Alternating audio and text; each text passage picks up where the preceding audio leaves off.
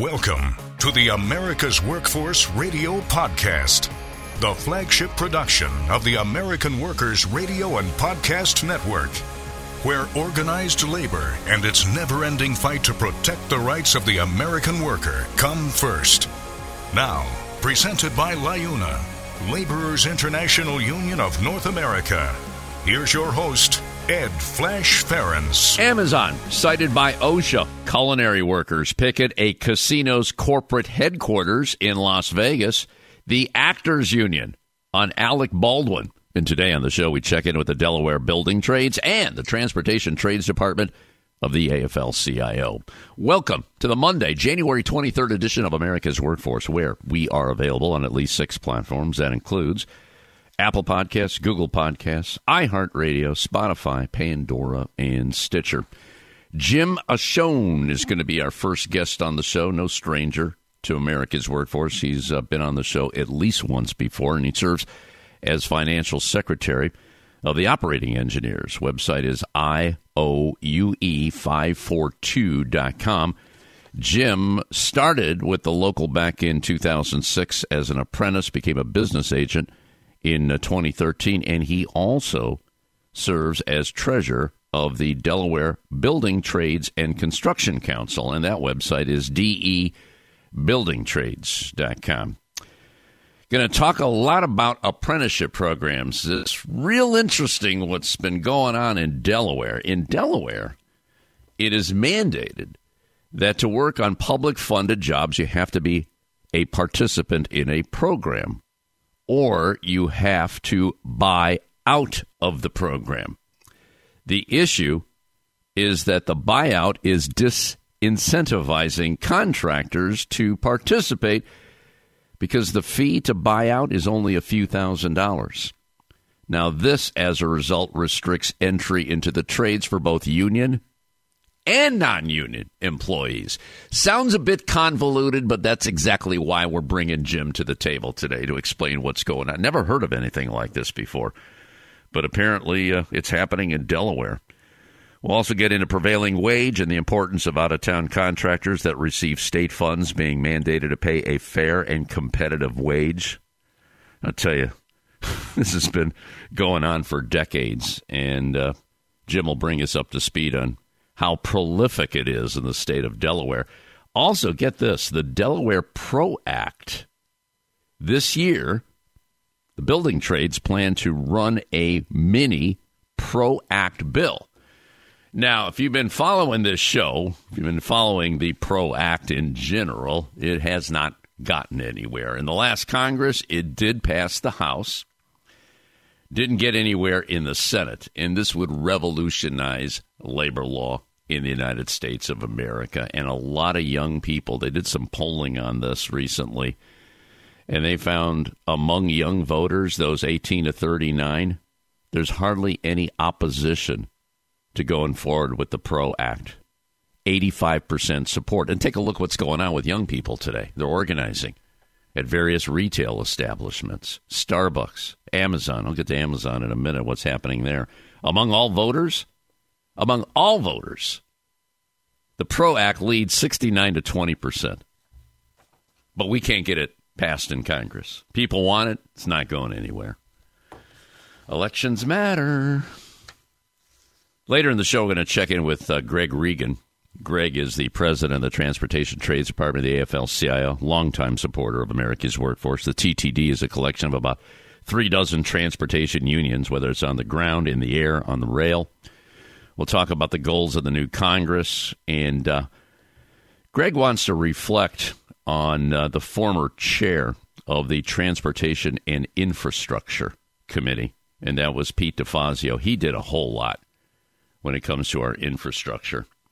And the latest on rail and the two-person crews, we touched on this pretty extensively last month. You know, our rail operations are pretty safe today. You know why? Because they're operated by two-person crews. The industry wants to take one of those people away. So you'd have a train which is 65 to 100 tons being operated by one individual. God forbid an accident happen, and accidents have happened, especially one in Quebec. We talked about that last time, and people were killed. But this is where the industry is going. It's the use of modern technology. They figure a computer can do it all and just put one person on the train. Greg Regan, president of the Transportation Trades Department, will be buttoning up the show. Right now, brief look into the world of labor. This segment brought to you by Boyd Watterson Asset Management. You can find more at BoydWatterson.com. OSHA has cited Amazon for violations of the general duty to protect workers from highly dangerous hazards, proposing $60,269 in fines. It's amazing how they got that number. The new round of fines follows a previous OSHA citation, which was in December, for approximately $29,000 in fines for injury record-keeping violations. This is all coming out of the U.S. Attorney's Office in the Southern District of New York, which is a very aggressive office.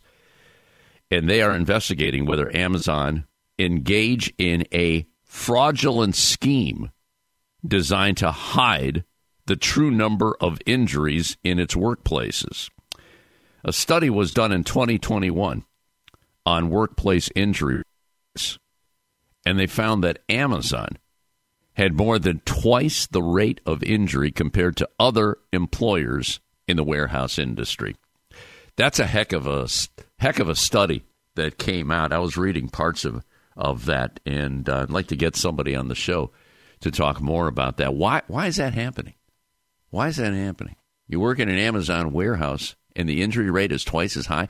They push you to the limit. I do know that, and that's probably a big part of it. Last December, the Department of Labor reached a consent order with an industrial cleaning services company, Packers Sanitation Services, Inc., that illegally employed children on the graveyard shift to clean slaughterhouses, exposing them to hazardous conditions and injuries. At least 50 children, some as young as 13, worked at 5 plants in 3 states across the Midwest. This is in our country. NBC News reported that the federal government has now opened an investigation to determine if the children are victims of human trafficking. Probably. Wow. Amazing. Last Thursday, the Culinaries Union, Unite Here, this would be Local 226, they picketed Station Casino's corporate headquarters in Las Vegas, calling on the corporation to negotiate a fair contract with its workers. And they demanded an end to unfair labor practices. Turns out that workers at 6 of the company's casinos in Las Vegas are fighting for their first union contract. The federal government has filed a complaint against Station for those unfair labor practices. The culinary union members have proposed numerous times to include in their contract. They want to ensure that workers laid off at closed locations have hiring priority for vacant positions at properties that remain open. Makes sense. They've also called for enhanced benefits for union members, severance benefits if there are further layoffs, expanded training opportunities with the Culinary Academy of Las Vegas, improved job security, and more.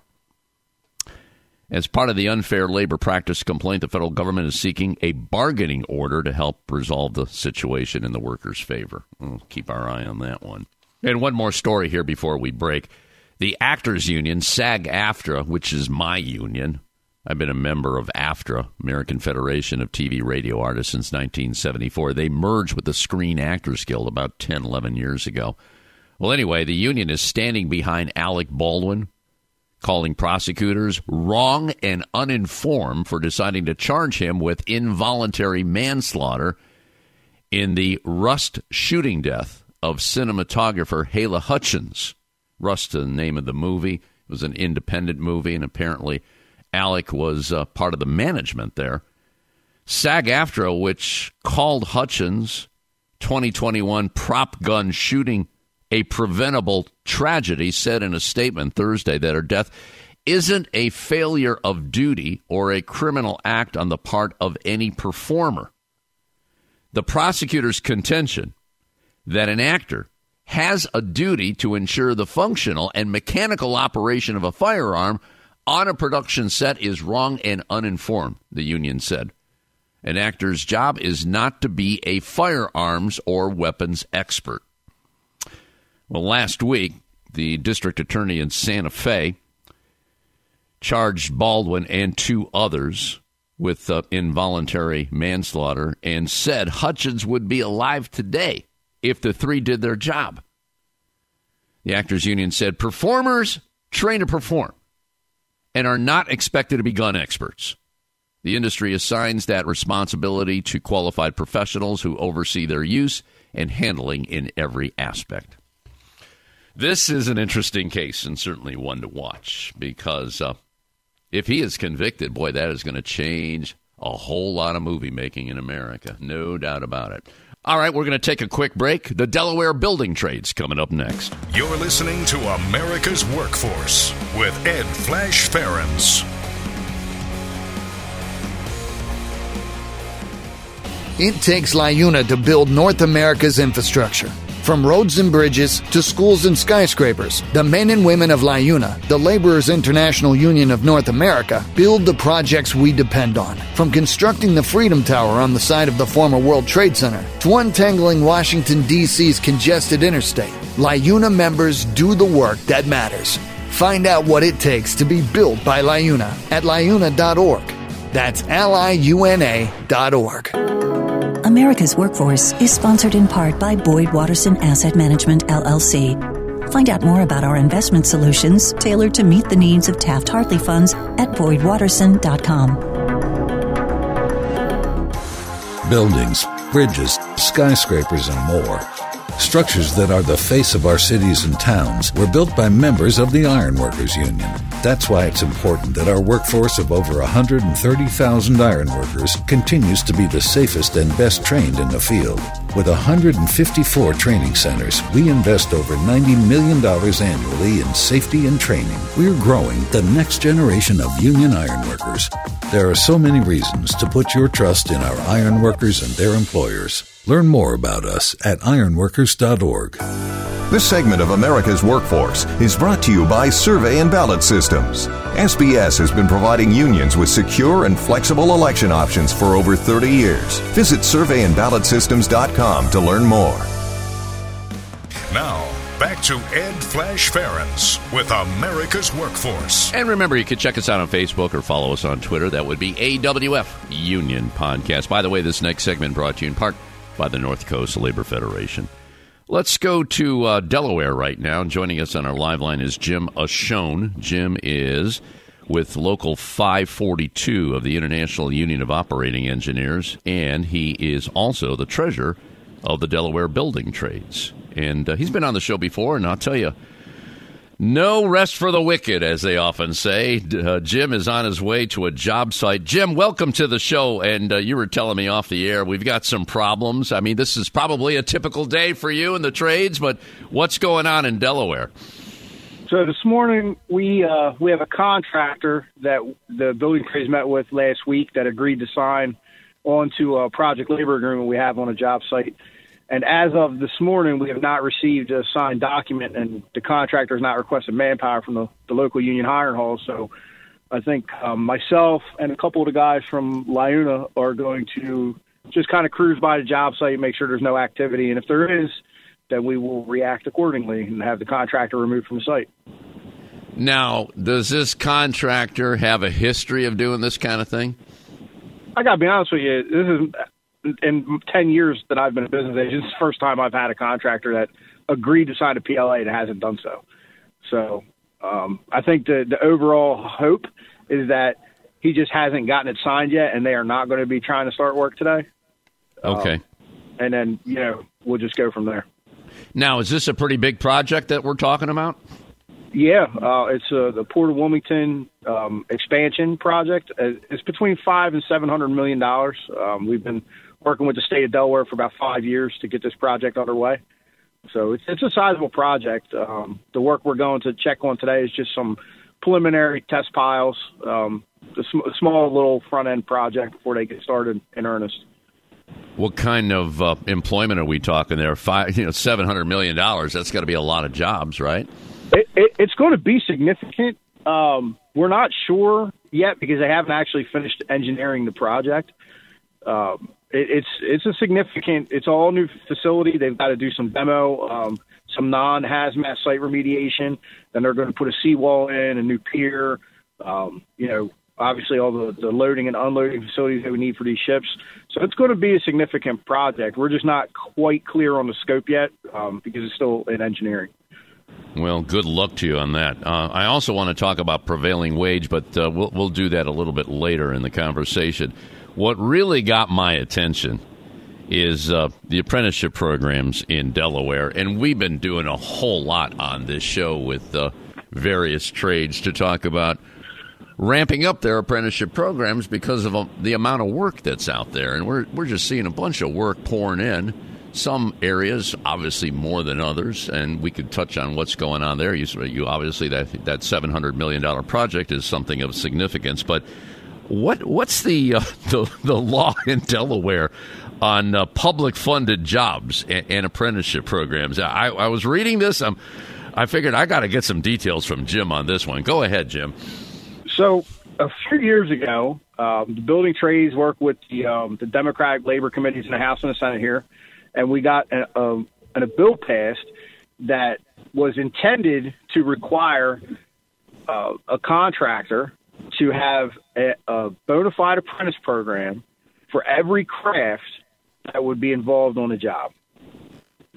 Somehow down the line, it was changed and misinterpreted by some people at a state level to read that you only had to have an apprentice program. So in our effort to realign that legislation, we worked with some legislators and we got an amendment passed to it.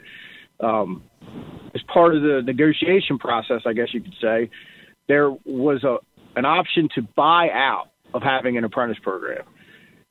So what it means is that a contractor can come into Delaware or already be in Delaware.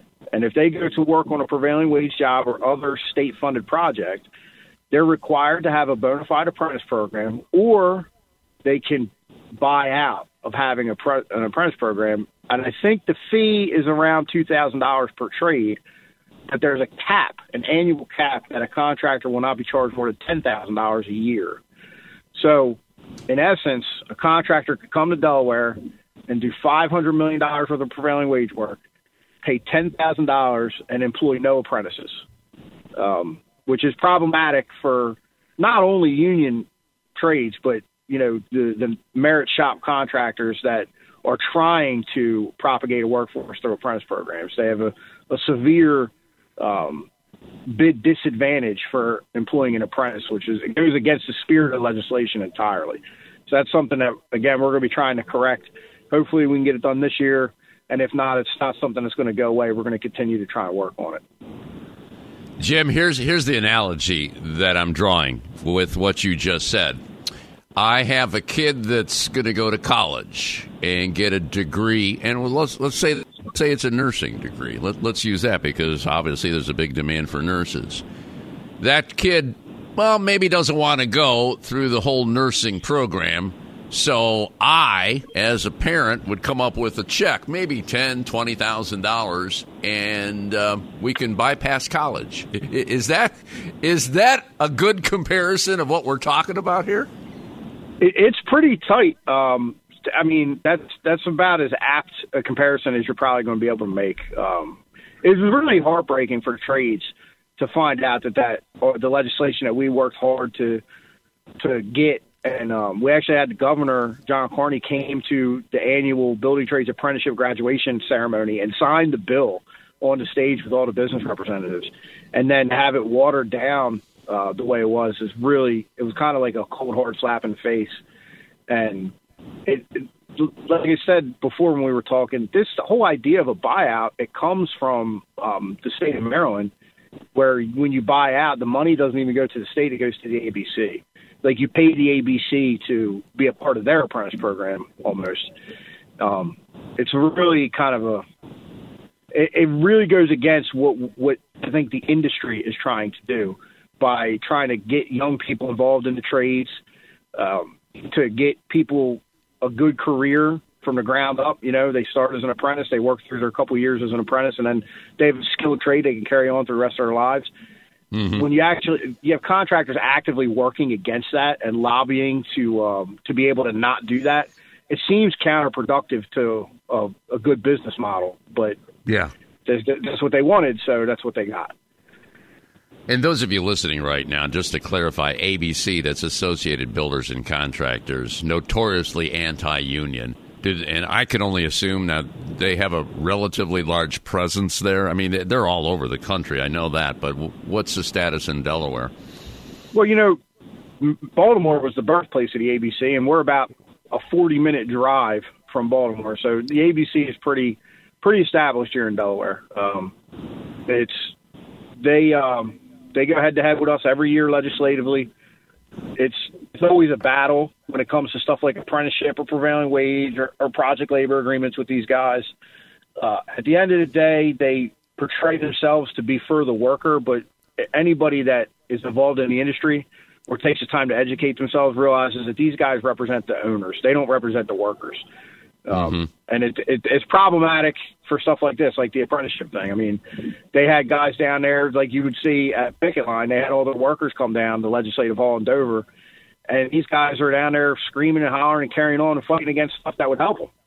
And it's really a shame to see that the message gets so twisted about what the ABC or the union stand for. Who's actually there fighting for the worker and who's not.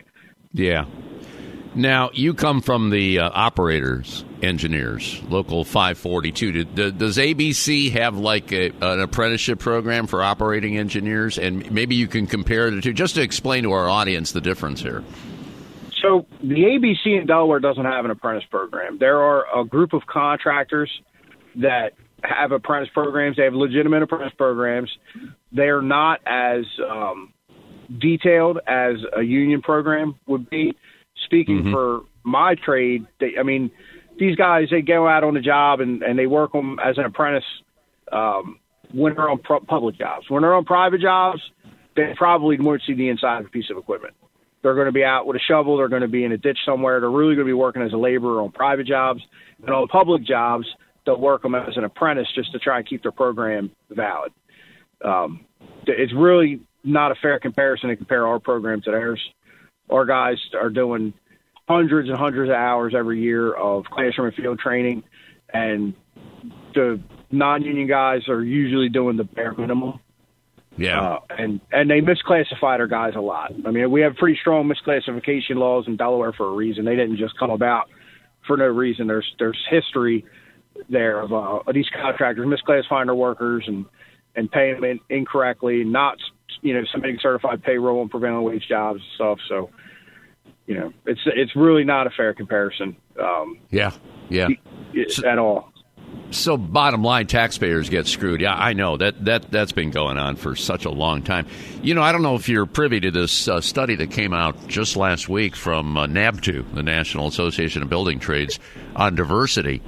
And they compared the union versus non-union when it comes to diversity, and it's like 2 to 1. Women made up, for example, 4.8% of all union apprenticeships. This goes back to 2019. In non-union apprenticeships, 2.4%, half. African Americans, there's a big gap there as well.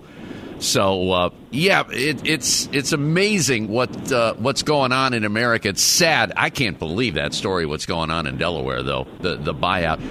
Just to clarify here, there are folks in the trades here working with the lawmakers to try to recraft this and stop this madness, at least in the state of Delaware.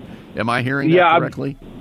I believe this year we are going to be trying to either entirely remove the buyout or amend it so that the buyout cost reflects the annual salary that an apprentice would earn on a project. So, for instance, an operating engineer apprentice would typically earn between $60,000 and $80,000 a year employ 52 weeks a year on a project. So we would ask that the legislature consider that to be the buyout for a power equipment operator apprentice program. That they pick a number between that about 60 to 80,000, and that's the buyout, because that would incentivize a contractor that does not have an apprenticeship program that maybe they should start one rather than have to pay the wages without the employee. That I feel makes like sense. Yeah, I think that's the general consensus, is that if you're going to buy out, make it so that we're trying to incentivize contractors to not buy out. We want contractors to have apprentice programs. We don't want them to not have apprentice programs. We're trying to say, hey, this is what you need. You know, the average age of a construction worker in this country is mid-50s. It's not working. That's why there's a shortage in skilled trades, because we're not pushing as an industry. We're not pushing for younger people to come into the trades. We're not pushing apprenticeships. It's really only the unions that are pushing for this apprenticeship and reaching out to high school kids and trying to get them involved in the trades. And we really need the entire industry to be doing this. This is not something that the unions can carry on their own, or else we're going to end up with a really lopsided workforce. I hear you. Jim Michon joining us on our live line today.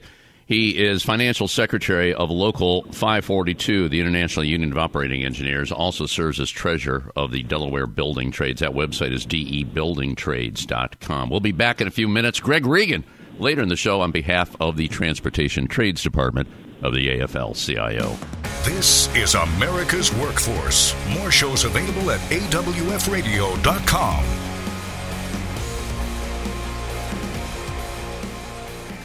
It takes LiUNA to power North America with affordable energy.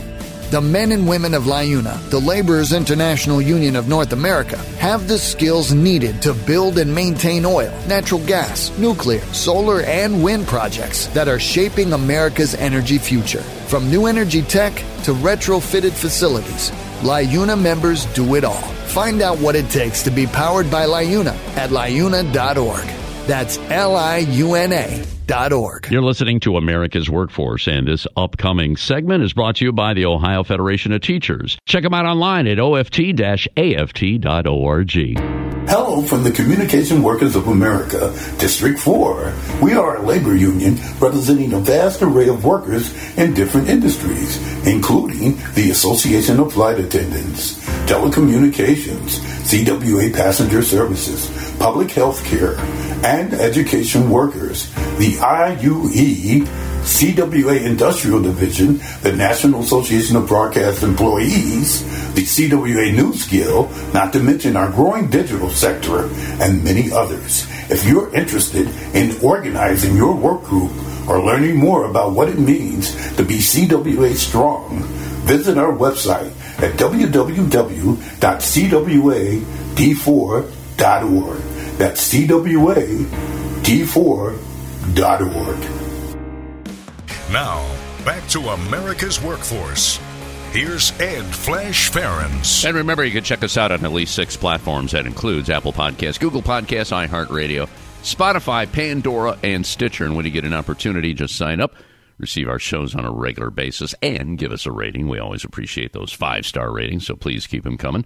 By the way, this next segment brought to you in part by the United Labor Agency, ulagency.org. Let's go back to Delaware right now and rejoin Jim Michon on behalf of the operating engineers, Local 542 and the Delaware Building Trades. The Delaware Building Trades Council represents 24 affiliated local unions, a professional organization advocating for the use of local and skilled tradesmen and tradeswomen with developers, with builders, contractors, and Delaware's business community.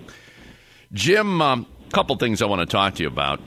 Number one, we're hearing a number of states, and you border, obviously, the Atlantic Ocean, about wind development, and there's a lot of wind right off the Atlantic. I'm just wondering, are you capturing that? Because I know National Building Trades, they have this partnership with that Danish company. Some states are doing pretty well with it. I think Jersey's doing pretty well. What about Delaware? Where do you stand in all that? I think right now the plan is for the wind farm in New Jersey to go up, and I believe that they're going to want to use some property in lower Delaware near the Cape May Lewis Ferry as a staging ground, but they're still in very early stages of all this. we're hoping that, President Biden, and he already made an announcement Delaware is going to be involved in this, that we're going to get a significant portion of the work. But Delaware's got a long and troubled past with wind farms. So it's going to be a slow process for us, and we haven't had conversations with anybody. Even preliminary conversations haven't taken place yet to get these wind farms up and moving. So we're hoping sometime in the next 2 or 3 years we're going to have some kind of a sit down with the people involved and try and get the ball rolling. But as of right now, it's probably going to be limited involvement and maybe a couple lay down yards or warehouse, a staging ground to get the turbines out into the water, and that'd probably be it for right now. Now, Delaware is not a giant state. I can only imagine you mentioned that I guess that project in the first segment that's going to be up to $700 million. I'm wondering if there's any other parts in the state that are helping out the trades right now. And obviously, I don't know where your apprenticeship program is. I know it's kind of convoluted with what we talked about in the first segment there, but what's the work look like for Delaware? Work is pretty good overall. Right now, obviously, we're in a slow time of year, so everybody's kind of waiting for the next big job to come out. So we're working with the governor, and we're working with some key legislators and state secretaries to get some project labor agreements on some state-funded projects. And it looks like at this time we're probably going to come out with 5 good-sized projects under a PLA, which is going to be really good for us. It'll be the first time in Delaware that the state has authorized the use of project labor agreements on state-funded projects. So we're hoping that these projects are going to help our members out and help the state out and save them some money in their budget. Those projects they're slated to start going out for bid middle of this year, with construction starting by the end of the year. Total is about $300 million worth of work, everything said and done. So that's going to be pretty good. Good. There's also a job coming up where they're going to try and put a cap over parts of the city of Wilmington and bridge together the area of the city was divided by I-95, 40 or 50 years ago, which is it's an interesting project. I believe I talked about it on the show before. They're moving closer and closer. Every week they're getting some more stuff done, some more research done, their impact studies and whatnot. So I'm monitoring that project, because I think that would be a good one for the Delaware Building Trades to be involved in. How are we faring with prevailing wage? I mean, that's a battle that's been going on for such a long time, and you got these contractors, especially that are building on state projects, not paying prevailing wage.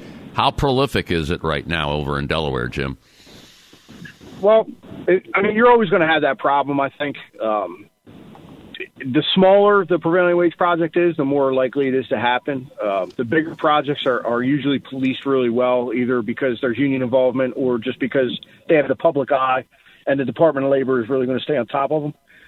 Right now, we're pushing to try and eliminate some of this, like back channeling to eliminate the prevailing wage that, unfortunately, even some of the state departments take advantage of. What I mean by that is there are like lease back or buyback programs that go on that are as a mechanism to help defeat the prevailing wage. You would have, for instance, we had an issue with a school that was being built where they decided that they were going to lease the ground of the school so that a third party could come in and construct an indoor swimming facility. And it was like a 99-year lease, $1 a year, and the school got to use a swimming pool for their purposes. And in exchange, because that was technically not a prevailing wage project, they didn't have to pay prevailing wage. We're trying to push legislation that's going to require prevailing wage to be paid on any project with $1 state funding or any project that takes place on state property. And that's strong legislation, I think. I think that if we could get that done, then it would really close a lot of the loopholes. Most contractors are scared to cheat in the state of Delaware because we have triple damages. If you get caught cheating on a prevailing wage, you're not just paying the money back. You're paying the money back times 3. So I think that really intimidates a lot of the guys that would normally cheat from doing so. It's a big fine if you get caught. Yeah. Oh, I talk about that on the show. It's just like OSHA fines. I mean, they got to crank those up some more. It's ridiculous because the companies will rather pay the fine and just, continue to have an unsafe workplace. Very, very sad. It sounds to me you got a pretty good relationship with your legislature there. Am I correct in assuming that? Yeah, well, the Senate Labor Chairman is a union electrician, Senator Jack Walsh, and on the House side we have Representative Ed Osinski as the chair of the Labor Committee, and he's a union sprinkler fitter. So we're pretty good when it comes to the legislators here in Delaware. They work with us hand in hand. The problem usually comes in when the vote call hits the floor, and they need every vote they can get. So they gotta work with these people. They gotta they gotta negotiate, and we all know about that. We all know about negotiating, and sometimes you got to give up a little to get what you need. And there's always, like we're doing now with the apprenticeship bill, we got it done, and now we just need to go back and alter it a little bit more. But the legislation, the key part of it is already in place. So it's easier to go back and add a little if you can get the big, heavy lift done. There you go. All right, one more issue here. The Delaware PRO Act. This one really caught my attention because we've been following the PRO Act and the fact that it's not gotten anywhere. Again, it did pass the House. This is in federal legislation, but it didn't get anywhere in the Senate. I don't see anything happening in that right now. And this would really, really change labor law in America. I mean, it would virtually eliminate right to work. I mean, there's 27 states that are right to work right now, and it's really right to work for less. So you're trying to do like a mini PRO Act bill? Jim, talk to me about this. This is pretty exciting. Yeah, so the Delaware Building Trades employs a lobbyist named Patrick Allen, and he brought to us the idea of maybe we should try and run this thing and see if we can get it done. So I believe what he did was he just took the federal bill, and he's having it written to be at a state level, because obviously, the actual PRO Act was hundreds and hundreds and hundreds of pages of legislation at a federal level, and here in Delaware, it's probably going to boil down to about 2 pages, and we'll keep it tight to just the things that labor needs without all the other stuff that has to be done when you do a federal bill. So the key elements are going to be, like the card check recognition, the secondary boycotting, and the tools that labor had 50, 60, 70 years ago that were taken from us. We were just trying to get them back. And like you said, it'll really, really knock out any prospect of right to work happening. So it's a heavy lift. We've got a big plate of legislative items this year, but we're hopeful that at the Democratic caucus and maybe even a couple of Republicans will see the value in working with labor, and we can get these things done. And as far as organizing and everything, that PRO Act, that is a key. That shaves your organizing time on an organizing campaign in half. Oh, yeah. So it really would be a key piece of legislation to go through for us. But every piece of legislation we try and pass is a key piece. So we're hopeful that that's going to get the attention it needs, and we're going to be able to get it passed. But if it doesn't pass this year, we'll run it again next year. That's kind of the attitude we're taking.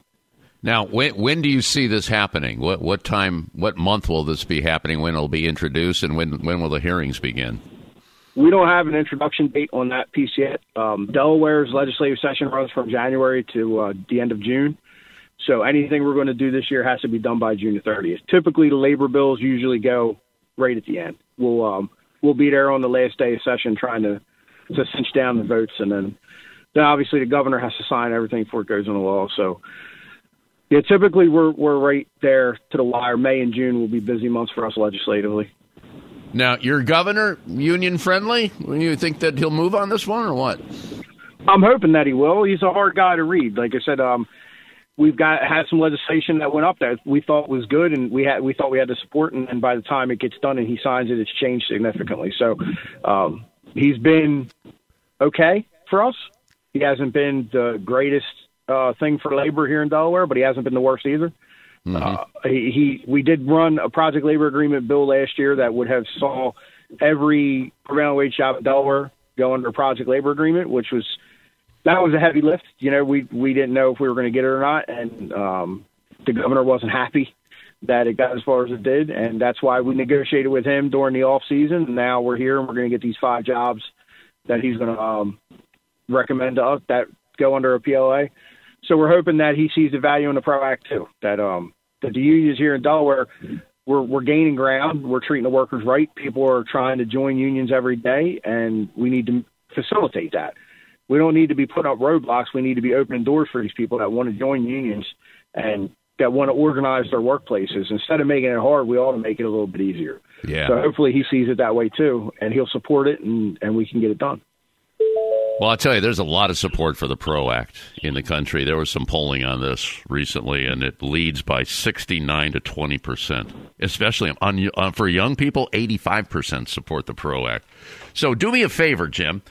The lawmakers you mentioned that are members of unions, can you send me, well, we can do this after the show. Send me their names, contact information, and we'll talk more about this. I'd like that because this could be a model for other states. If you can't get it done in Washington, do it in the state. Why not? We'll see what happens here. Okay? Yeah, you got it. All right. Jim Michon. He is the financial secretary for Local 542 IUOE. That's the International Union of Operating Engineers. It's funny, too, because I could tell you're an operating engineer. You always keep saying heavy lifting. We got a lot of heavy lifting to do. So,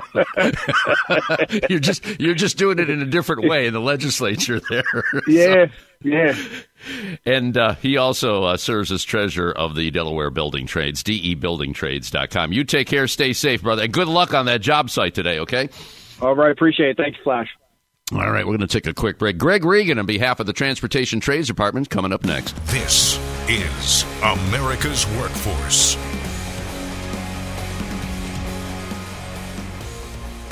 It takes LIUNA to keep America running.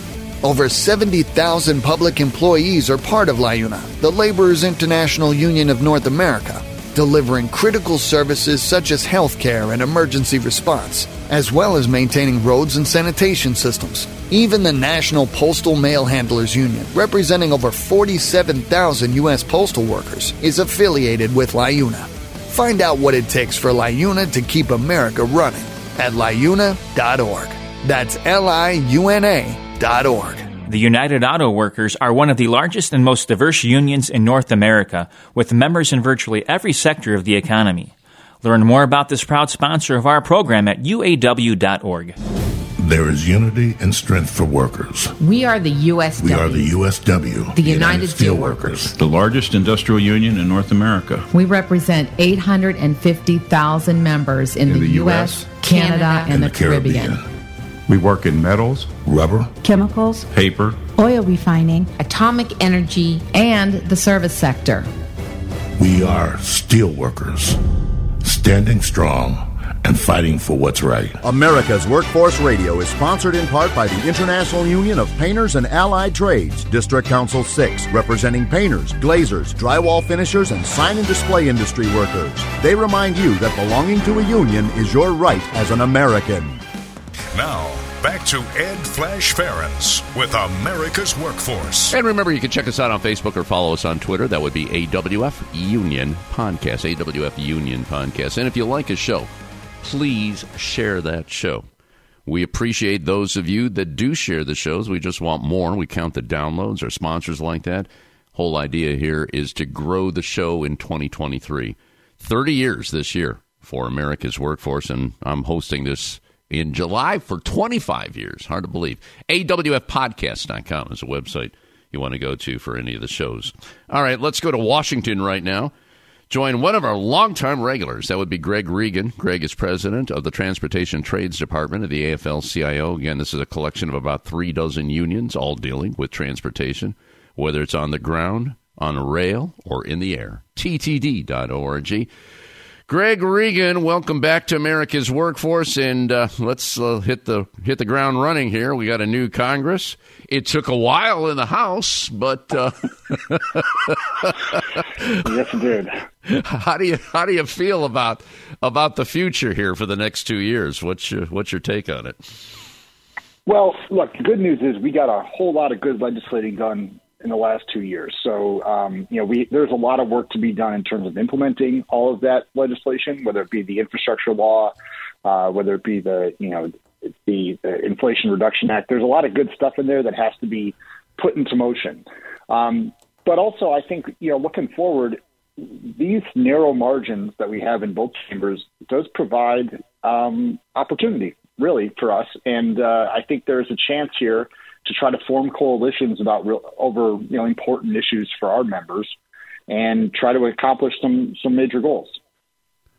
When you talk about putting things into motion, it sounds like we're talking about funding. Am I correct in saying that? I'm just wondering. Funding is a big part of it, but we've said all along that what will make this bill so successful on infrastructure is ensuring that the funding is paired with really strong labor protections, so that not only are we building a modern infrastructure system, we're also doing it with quality jobs, union jobs, and that once it's in place, we have a workforce that's fully trained and ready to be able to operate it in the best possible way. Now, in the last Congress, they did what they could to make sure that there were labor protections in there, especially for unions. Is it possible that those could come out moving forward in this new Congress? No, I don't think so, because it's already written into law. I think the way that the administration is writing these funding opportunities, the grants that are going out there, are making it very clear about what the administration's priorities are, that there is an expectation for any entity that is going to receive funds that you're going to do it using, project labor agreements, that there's going to be, labor peace at whether it be an airport or another entity, that training is going to be right up at the forefront. So I think we're going to see a lot of good stuff coming out. I don't see the Congress trying to go back and alter any of that. And frankly, it wouldn't get through the Senate if they tried. Yeah. One of the departments was Amtrak. And there's been talk of high-speed rail in various communities, which if you go back 10, 12 years ago, I could speak to what happened in the state of Ohio. Kasich was governor, and they put funding in for Amtrak. And the first thing that he did was say, we're not going to do that. It doesn't work. The trains go too slow. Now, in the Northeast, different story. Boston, New York, all that area, that's quite a corridor for trains and all that. What do you see for the future of Amtrak with this new Congress here, Greg? What's your thoughts on that? Well, Amtrak is one where we're going to have to fight to ensure that again, the money that was passed through the infrastructure law is already there. Yes, we're going to have to try to make sure that they don't reduce that or try to carve any of that back out. But the fact that we picked up the seat in the Senate is a good backstop for us there. So for us, we've always viewed the infrastructure law money as seed money. I mean, if you think about the massive backlog of maintenance, if you look at just the Baltimore Potomac Tunnel and the Gateway project in New York City, the tunnel under the Hudson River, and the replacement of their AM fleet, their national network trains, I mean, that right there could have taken up, with just those three things, could have taken up virtually all the money. That is not strategically what we would like to see. We want to see this as an opportunity to seed a stronger network throughout the country, creating better corridors, high-density corridors in different areas where you have population centers that aren't adequately served by Amtrak right now. And then using the ongoing appropriations process to ensure that those continue to get funding. And once they're up and running and people see that there is a new, really good transportation option for them, I think that Amtrak around the country will see the type of popularity and passenger growth that we see in the Northeast Corridor, where you do have reliable, regular passenger rail service that people find to be incredibly useful. So with this new Congress, I'm just wondering, you got a timetable here? When are you going to see some action here? I mean, is there any specific month that you want to call attention to, and any specific goals that you have in mind? Well, look, if you're going to call attention to any month, every year it's the end of September when you have the appropriations deadline. And this year we have the FAA, the Federal Aviation Administration, authorization expires at the end of September, which will need to be, I'd love it if we could get a full FAA bill done this year and have it be passed on time. That if history is any guide, that is a tall order. But those are when you're going to start to see some deadlines that will require congressional action. But I'll be really curious to see what happens with the debt limit votes that are going to have to happen sometime soon. I think that's where we're going to start to see how various coalitions inside this new Congress are going to be functioning. We obviously saw that there were a handful of members on the far right who held the House hostage for almost a week over the speaker vote. But I think that is actually, I think there is a governing majority out there, including moderate Republicans, who are going to be willing to work with Democrats to get some responsible legislation done here. And certainly causing the federal government to default on its debt would not be responsible legislating. So I'll be curious to see where the different who uses these narrow majorities to the best of their advantage in the next couple of months here. Greg, it sounds like we need more people like Pete DeFazio. I know you want to talk about him. Pete was the chair of the Transportation and Infrastructure Committee, and apparently he did a whole lot for transportation issues. Can you speak to his legacy? Yeah, look, Peter DeFazio was a real champion, not only for transportation and for modernizing our system, but at every step of the way, he was making sure that worker interests were protected. He was our biggest champion on things like foreign repair stations. An issue that you and I have talked about several times, but never seems to get enough attention. And, he was the one who was constantly trying to highlight this and make sure that there was language put into these pieces of legislation to try to address it. He was the one insisting that everything had, the core labor protections that we believe in. He was the one who was responsible for making sure that we got the payroll support program and that all the relief money through the CARES Act and the subsequent relief bills during COVID, that all that money went towards payroll and benefits. I mean, it was he who authored that legislation. So, he's going to be missed quite a bit, and trust me, he put in his time in Congress, and it's not an easy place to work. So I don't blame him for leaving, but he's leaving a pretty big hole for us to fill here. You brought up the foreign repair stations, and I remember many conversations with you about them, and you saw the airlines. What they did, instead of getting the airline serviced in the United States, where you've got various unions, mostly the machinists and aerospace workers, they were a big part of that. They would go to foreign countries where the labor is cheaper and probably unskilled. Where are we with that right now? I mean, is that still happening? Has that been curbed to some degree because of what Pete did? Well, it is. There is still legislation that has been passed by Congress that requires the federal government to issue a rule for the bare minimum for us is to make sure that the drug and alcohol testing standards that we employ here at home, that we believe are a core safety requirement here at home, that those same standards or equivalent standards are used on FAA certified foreign repair stations that operate on U.S. aircraft.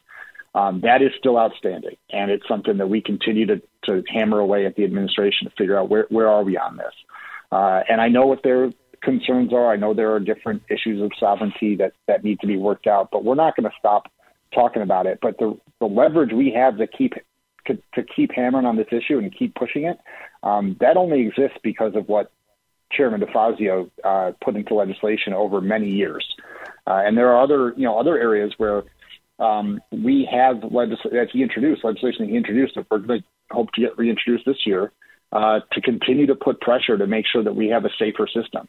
And obviously the jobs issue and the outsourcing issue is a major concern of ours, but I think every American should care about this because it is fundamentally a safety issue. It's one that we are turning a blind eye to a separate level of safety for a huge amount of the aircraft that are operated on in our country.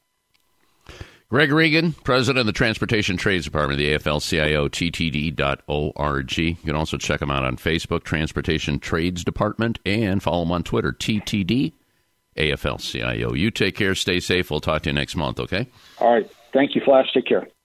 All right, that'll be it for another edition of America's Workforce. Tomorrow, the Dayton Building Trades and our independent labor voice, Tom Buffenbarger. Until then, all of you have a safe and wonderful day. That concludes another episode of the America's Workforce Radio Podcast. Thanks for listening, and be sure to subscribe so you never miss a show. America's Workforce is a production of Labor Tools and BMA Media Group. Find out more information online at labortools.com.